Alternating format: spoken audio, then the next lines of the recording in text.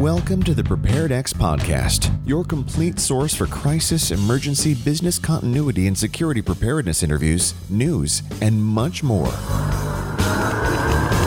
Now, your host. He creates chaos for a living, Rob Burton. Well, hello and welcome to episode 106 now of the PreparedX podcast. I'm your host, Rob Burton, and coming to you on video for the first time.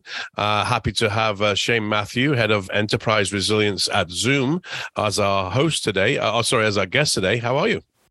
I'm doing well, Robert. Thank you. I'm excited to be here. Yeah, great to hear from you. And just before we get started, as always, this episode is brought to you by First Look. And First Look is our customized crisis simulation exercise service by PreparedX. We design it and you deliver it. See more details at preparedx.com/firstlook. So in addition to your busy life at Zoom, Shane, you also are a host of the Failover Plan podcast. So looking forward to hearing some more about that. Yeah, absolutely. I've taken a little bit of a break. Zoom has been, we're rapidly building our program here. So that's taken a lot of my time, but, I'm getting the bug again, the itch to do some more episodes. And so I'm glad to see the field of podcasts have grown exponentially, it seems, over the last 2 years. So I've got a lot of good competition like you to compete against. So I'm worried in that sense, but I'm looking forward to trying again. Yeah, no, it's actually quite nice because, we were probably one of the first ones, and there's probably others as well that started to talk about this. I don't know. I'm guessing 8 years ago now, maybe even longer. I know recently our colleague, Mark Hoffman, who you're familiar with, last year came, said, well, is there enough space for in the podcasting world? I said, it's a big world, Mark. It's go ahead and start one. And of course, already, those guys are on 50 plus on podcasting, and they seem to do one every week. Ours is a little more relaxed, one every couple of weeks, or like you, when we have time. yeah. Unfortunately, it's not. It's with life the way it is at times. It's hard to invest. I always have respect for others who did this, because after I started doing it, I was realizing, man, it's a lot of work. Right. If you want to do it well, right? Exactly. Yeah. Getting the audio, it's all about the audio, right? Getting the audio right. So anyway, but we're doing this first time on video as well, so we're looking forward to kind of pushing that on YouTube and the various different places. So before we jump in, Shane, can you let the folks know a little bit more about your career so far, please? Yeah, absolutely. So my start in the field was pretty early on in my career. I worked for a CDC grant with local government, and I was leading a bioterrorism preparedness program for the city near where I live. About 600,000 people at the time, and the time frame was right after the anthrax attacks here in the United States. So I was focused on building recovery plans and mass prophylaxis plans, which is getting pills in people for a biological event. So the intention was to roll out our strategic national stockpile in 2 days. So how do you get 600,000 people, pills? And so we went through a variety of planning strategies, but ultimately we end up thinking about, points of dispensing in the community, and how do you get security? How do you manage the issues that would come up, getting the pills out to those populations? That's how it started. And in that grant, they started to talk about, what is your normal operations, how they're going to continue on. And so the idea of business continuity started to be more and more a part of my work. And that's how I really got into the resilience stage. And, fast forward over several years, I've worked in various industries, healthcare, government, as I mentioned.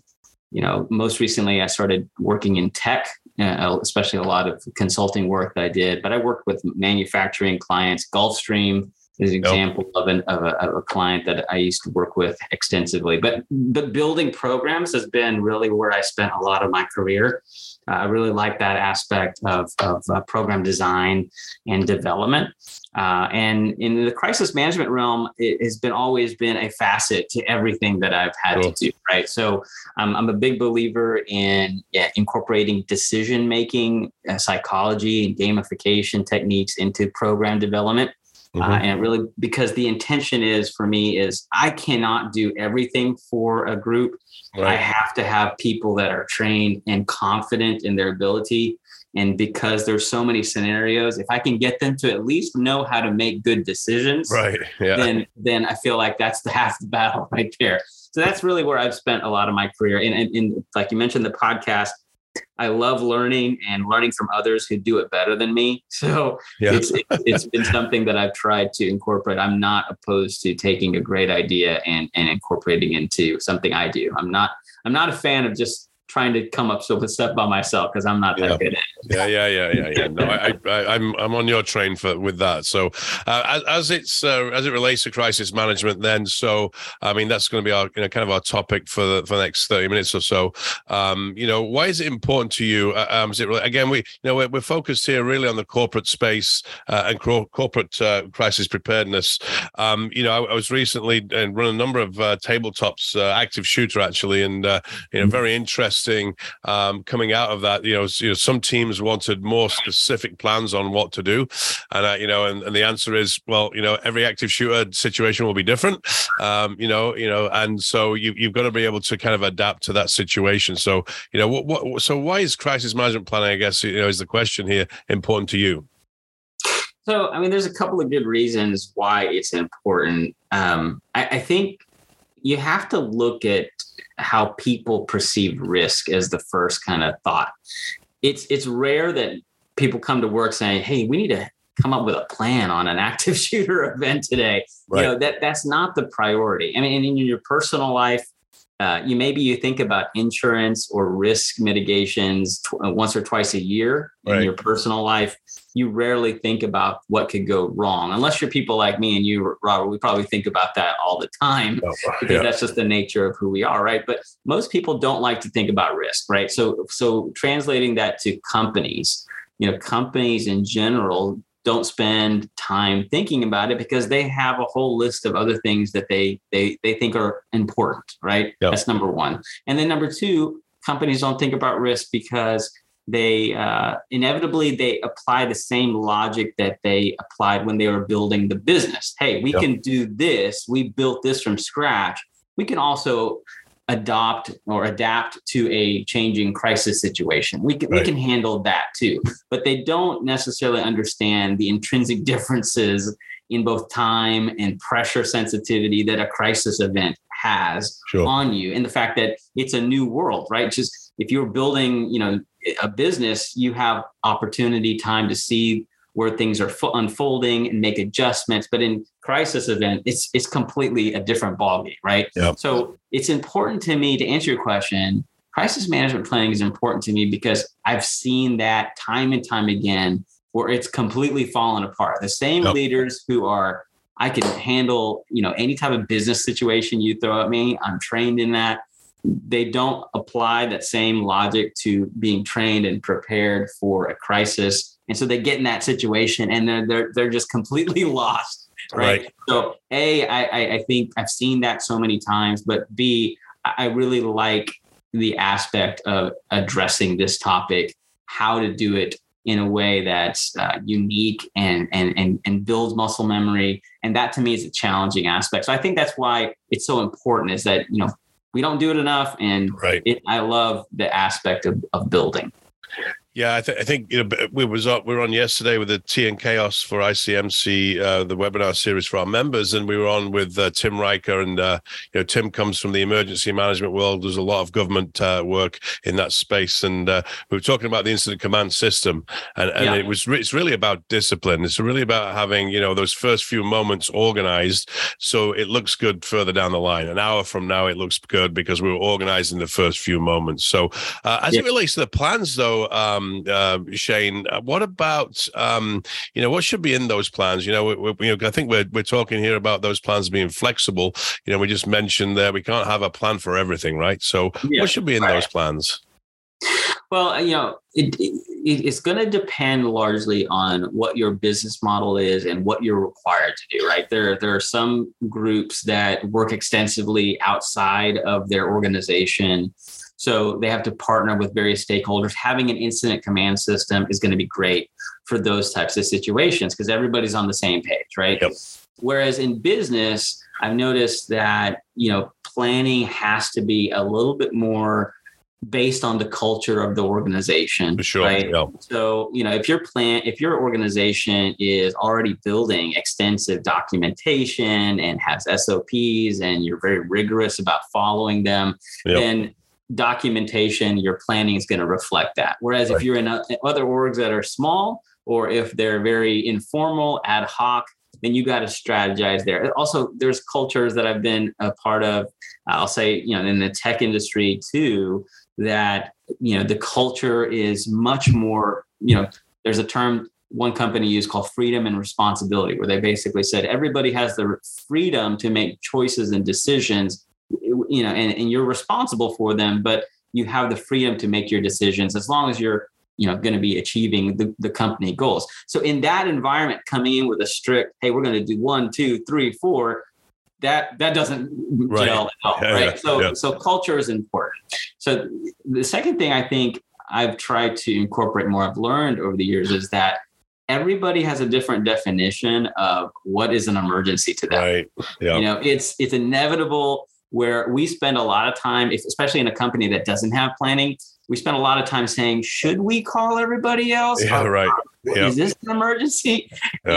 And, frankly, that to me is something so easily solvable, but nobody ever spends time there. Right. Unless you have a crisis management program who is really trying to mature and build, we spend a lot of time there. So having an activation criteria that is universally agreed upon is critical to me. If you don't do anything else, that to me is something you should do, because then hey, at least I know and have agreed we're going to get in a room together, or we're going to get on a call together and talk about it, because we all agree this is worth calling and talking to each other about. Right? And if we don't agree on it, right, then somebody has to make a decision and say, yes, we actually are going to activate the team, because every situation, as you mentioned, very different, right? So I've also seen it whereby, well, we're not quite sure yet. We're on the edge, and then you may have half the team that says, well, actually, I would activate. And then the other, well, let's just hold off a little bit longer. So that command system that we spoke about, having a leader, right? And again, not fully implemented ICS, but, in the business world, just someone that can say,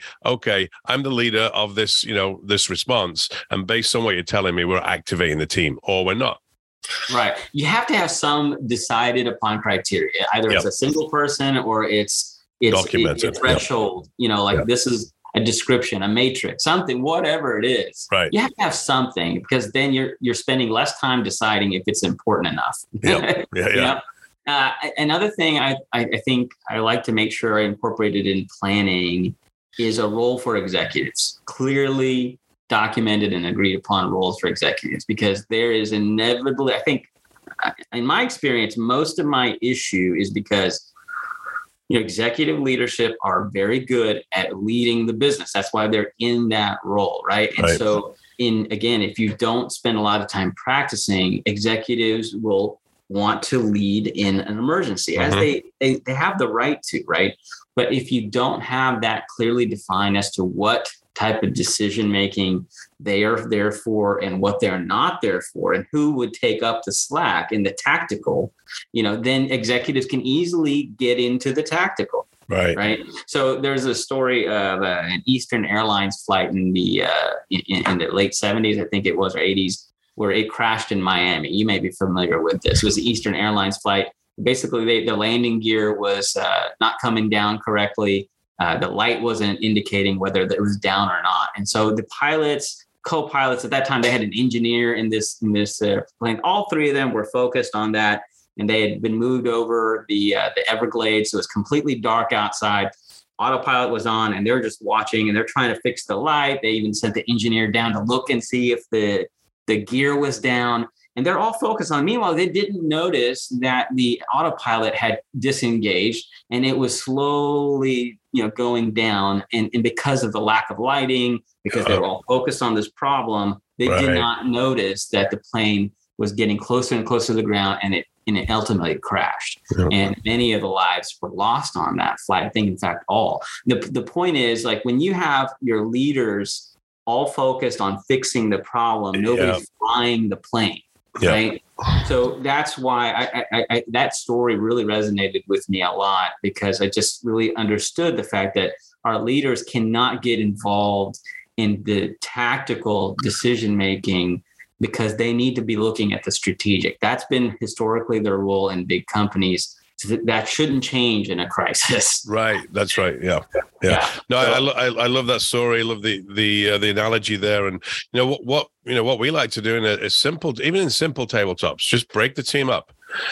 Send them away. Okay, you're going to work on. Okay, your human resources. Here's a people problem, right? And this is a very real problem to your environment. Here's an operational challenge. Here's all the stakeholders that you need to communicate with for the comms team, right? So you send them away, and then you bring them back so that leader, he or she is waiting. Or if you've got two of them there, because you got the backup there, they come back and get information back through, and then you're practicing that in a somewhat realistic, of course, simulated environment, and that has tremendous benefits for them.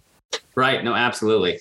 I think that's good that you're practicing in that way, because that is how businesses work normally. Why would you shift that process in the midst of an emergency, right? One other thing I'll mention is that in what should be in a plan, I think also should be, I mentioned earlier, decision-making framework, right? How do we make choices that's simple, easy to use, and what are the key questions we ask? I think that's really important too.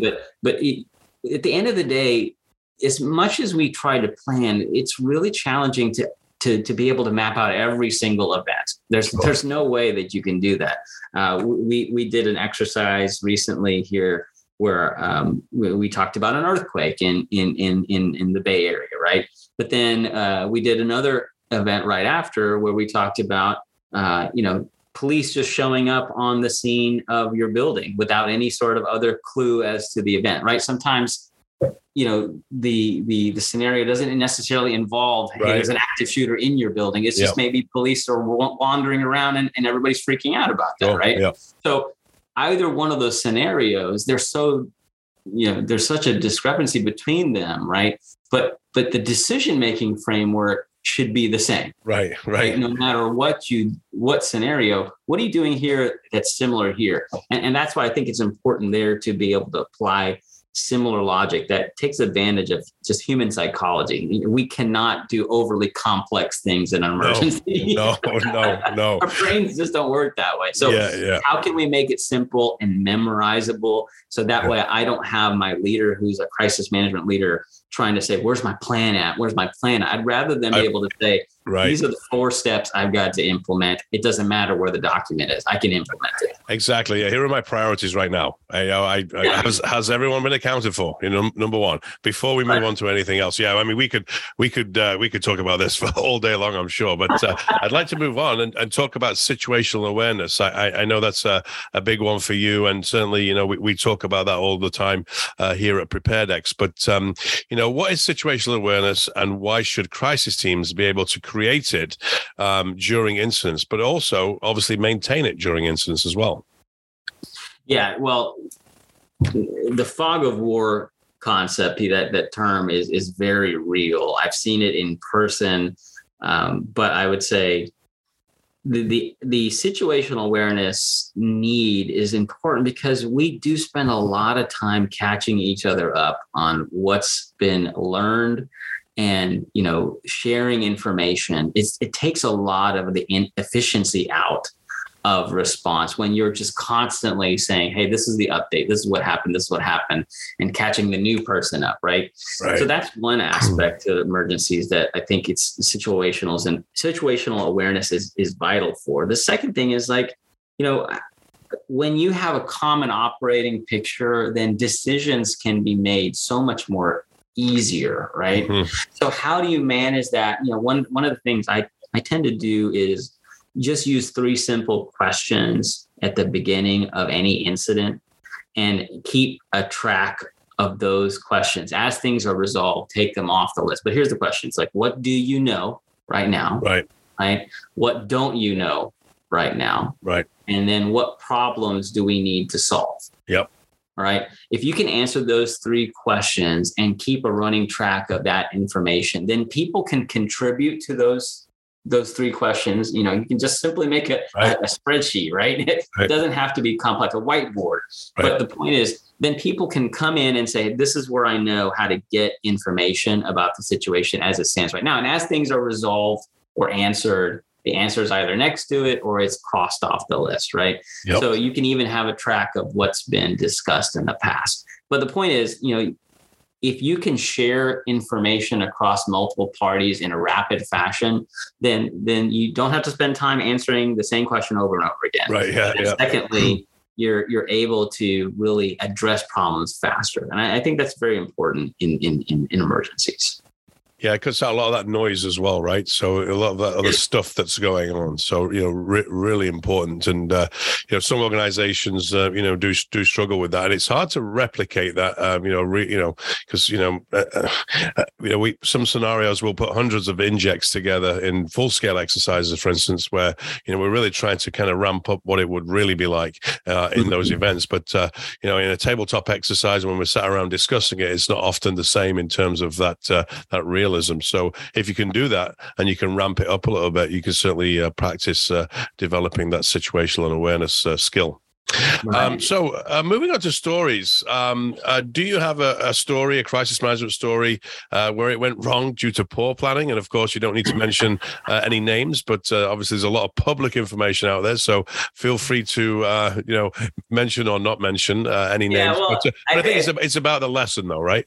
Yeah, no, absolutely. I think the story that I always go to is a situation I was working in and there was a company that had multiple sites, and I was not based at the site in question, but a security guard walks in, talks to staff there locally and says, "Hey, I think we got a bomb threat.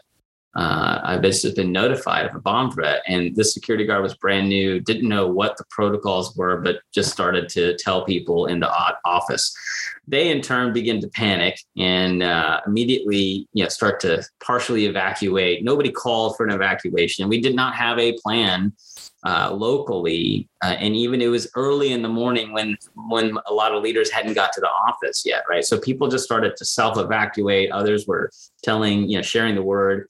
A few of them called our main office, and that's where it started to really escalate. And ultimately, there was a conference call with what had to be every leader possible in the company, all on the same phone call, just spitting out information, calling out like, "I heard this, I heard that." Nothing good happens when that happens, right? No. Talk about disorganization. Yeah, it was funny because, I just started, and chaos was exactly the word to describe it. And so people were trying to do their best, right? I'm not trying to knock the fact that they were trying. It was just that that fog of war concept you asked earlier, situational awareness was non-existent. Mm-hmm. Because information was just popping into the chat, the discussion. Then a CEO or a high level leader jumps in and starts to say, "Okay, what are we doing here?" And he's getting frustrated. The facilities leaders everybody's frustrated. And ultimately, we had so many questions to answer. But, at one point the police department had arrived and was searching the building for a bomb, and they were asking employees, because they didn't know the building layout, "Can you walk with me as we look through the building for anything suspicious?"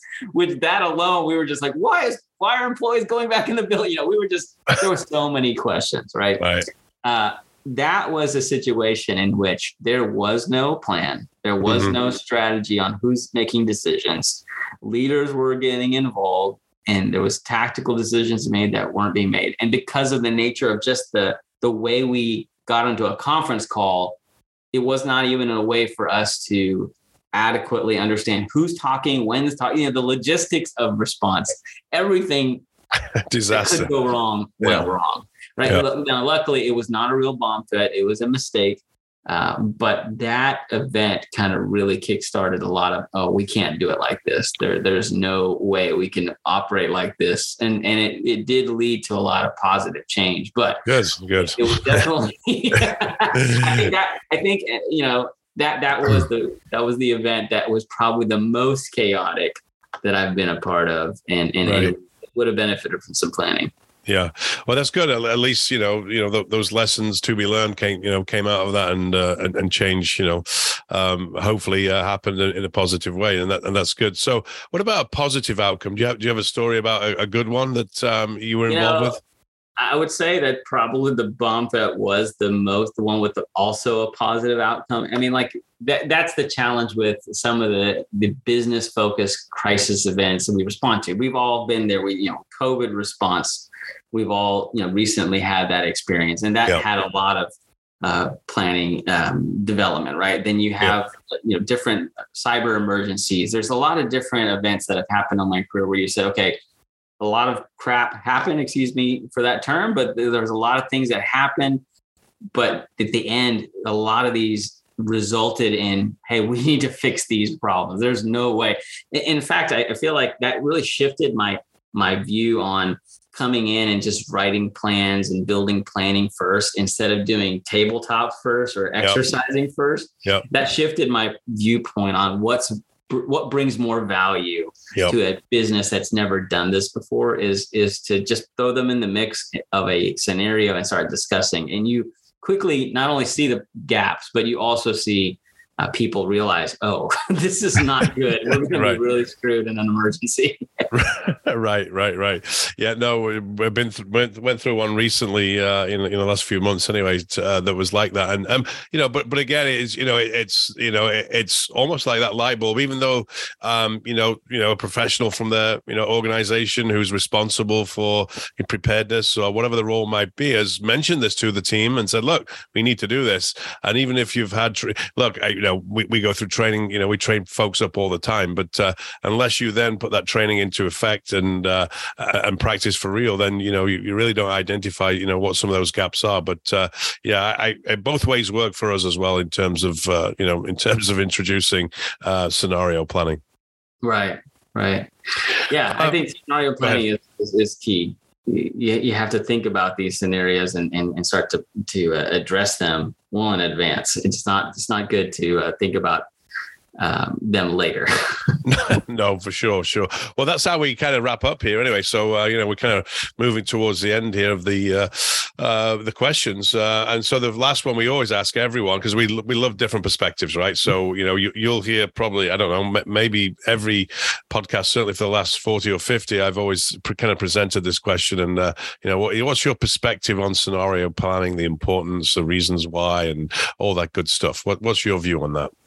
Yeah, well, scenario planning is a very unique. It has both business potential, like just general business benefit, but when applied with crisis management, I think it's also equally beneficial.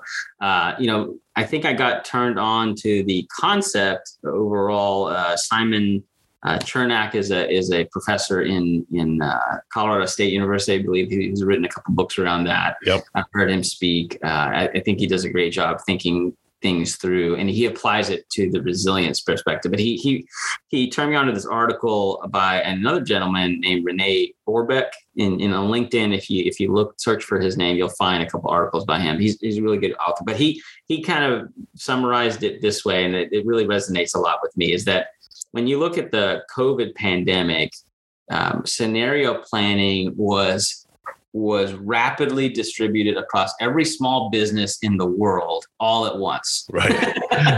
Yes. And so especially restaurants, they were literally faced with the fact of like, okay, I can either give up or I can think of another strategy, right? Yep. And so in this article by Rene Orbeck, he talks about meeting with a French restaurateur, and he went to go eat around August of 2020, and the restaurateur, sat down with him and said, hey, let me share a bottle of wine with you. This may be the last bottle of wine I open up for a while. I think I'm closing business down. And so they started to talk, and luckily Rene was like, well, let me just, let's talk about this. And he mapped out, what are the concerns? And so with scenario planning, you're basically looking at, okay, well, if this happens, what are the ramifications and the outcomes, right? Right. And so in this case, the owner was like, well, I don't know how long this event's going to last, and I don't know what extent of lockdown we're facing here that could impact my business. And so he came up with two basic scenarios. Either the length of time is going to be super long or super short, or the intensity is going to be, light or strong, right? So you have that scenario planning cross, and the outcomes were then saying, I can either stay as is, keep operating and hope for the best. I can go digital. I can, open up my DoorDash or, online services. I can hibernate and just, stretch my dollars out as long as possible and then come back whenever I can, or I can give up, because give up was where he was at. So he went from having one option to 4 options by going through this scenario planning. And so many people don't think, hey, what is scenario planning for? It's just for me to map out the bad things. It can also map out the good things. Right.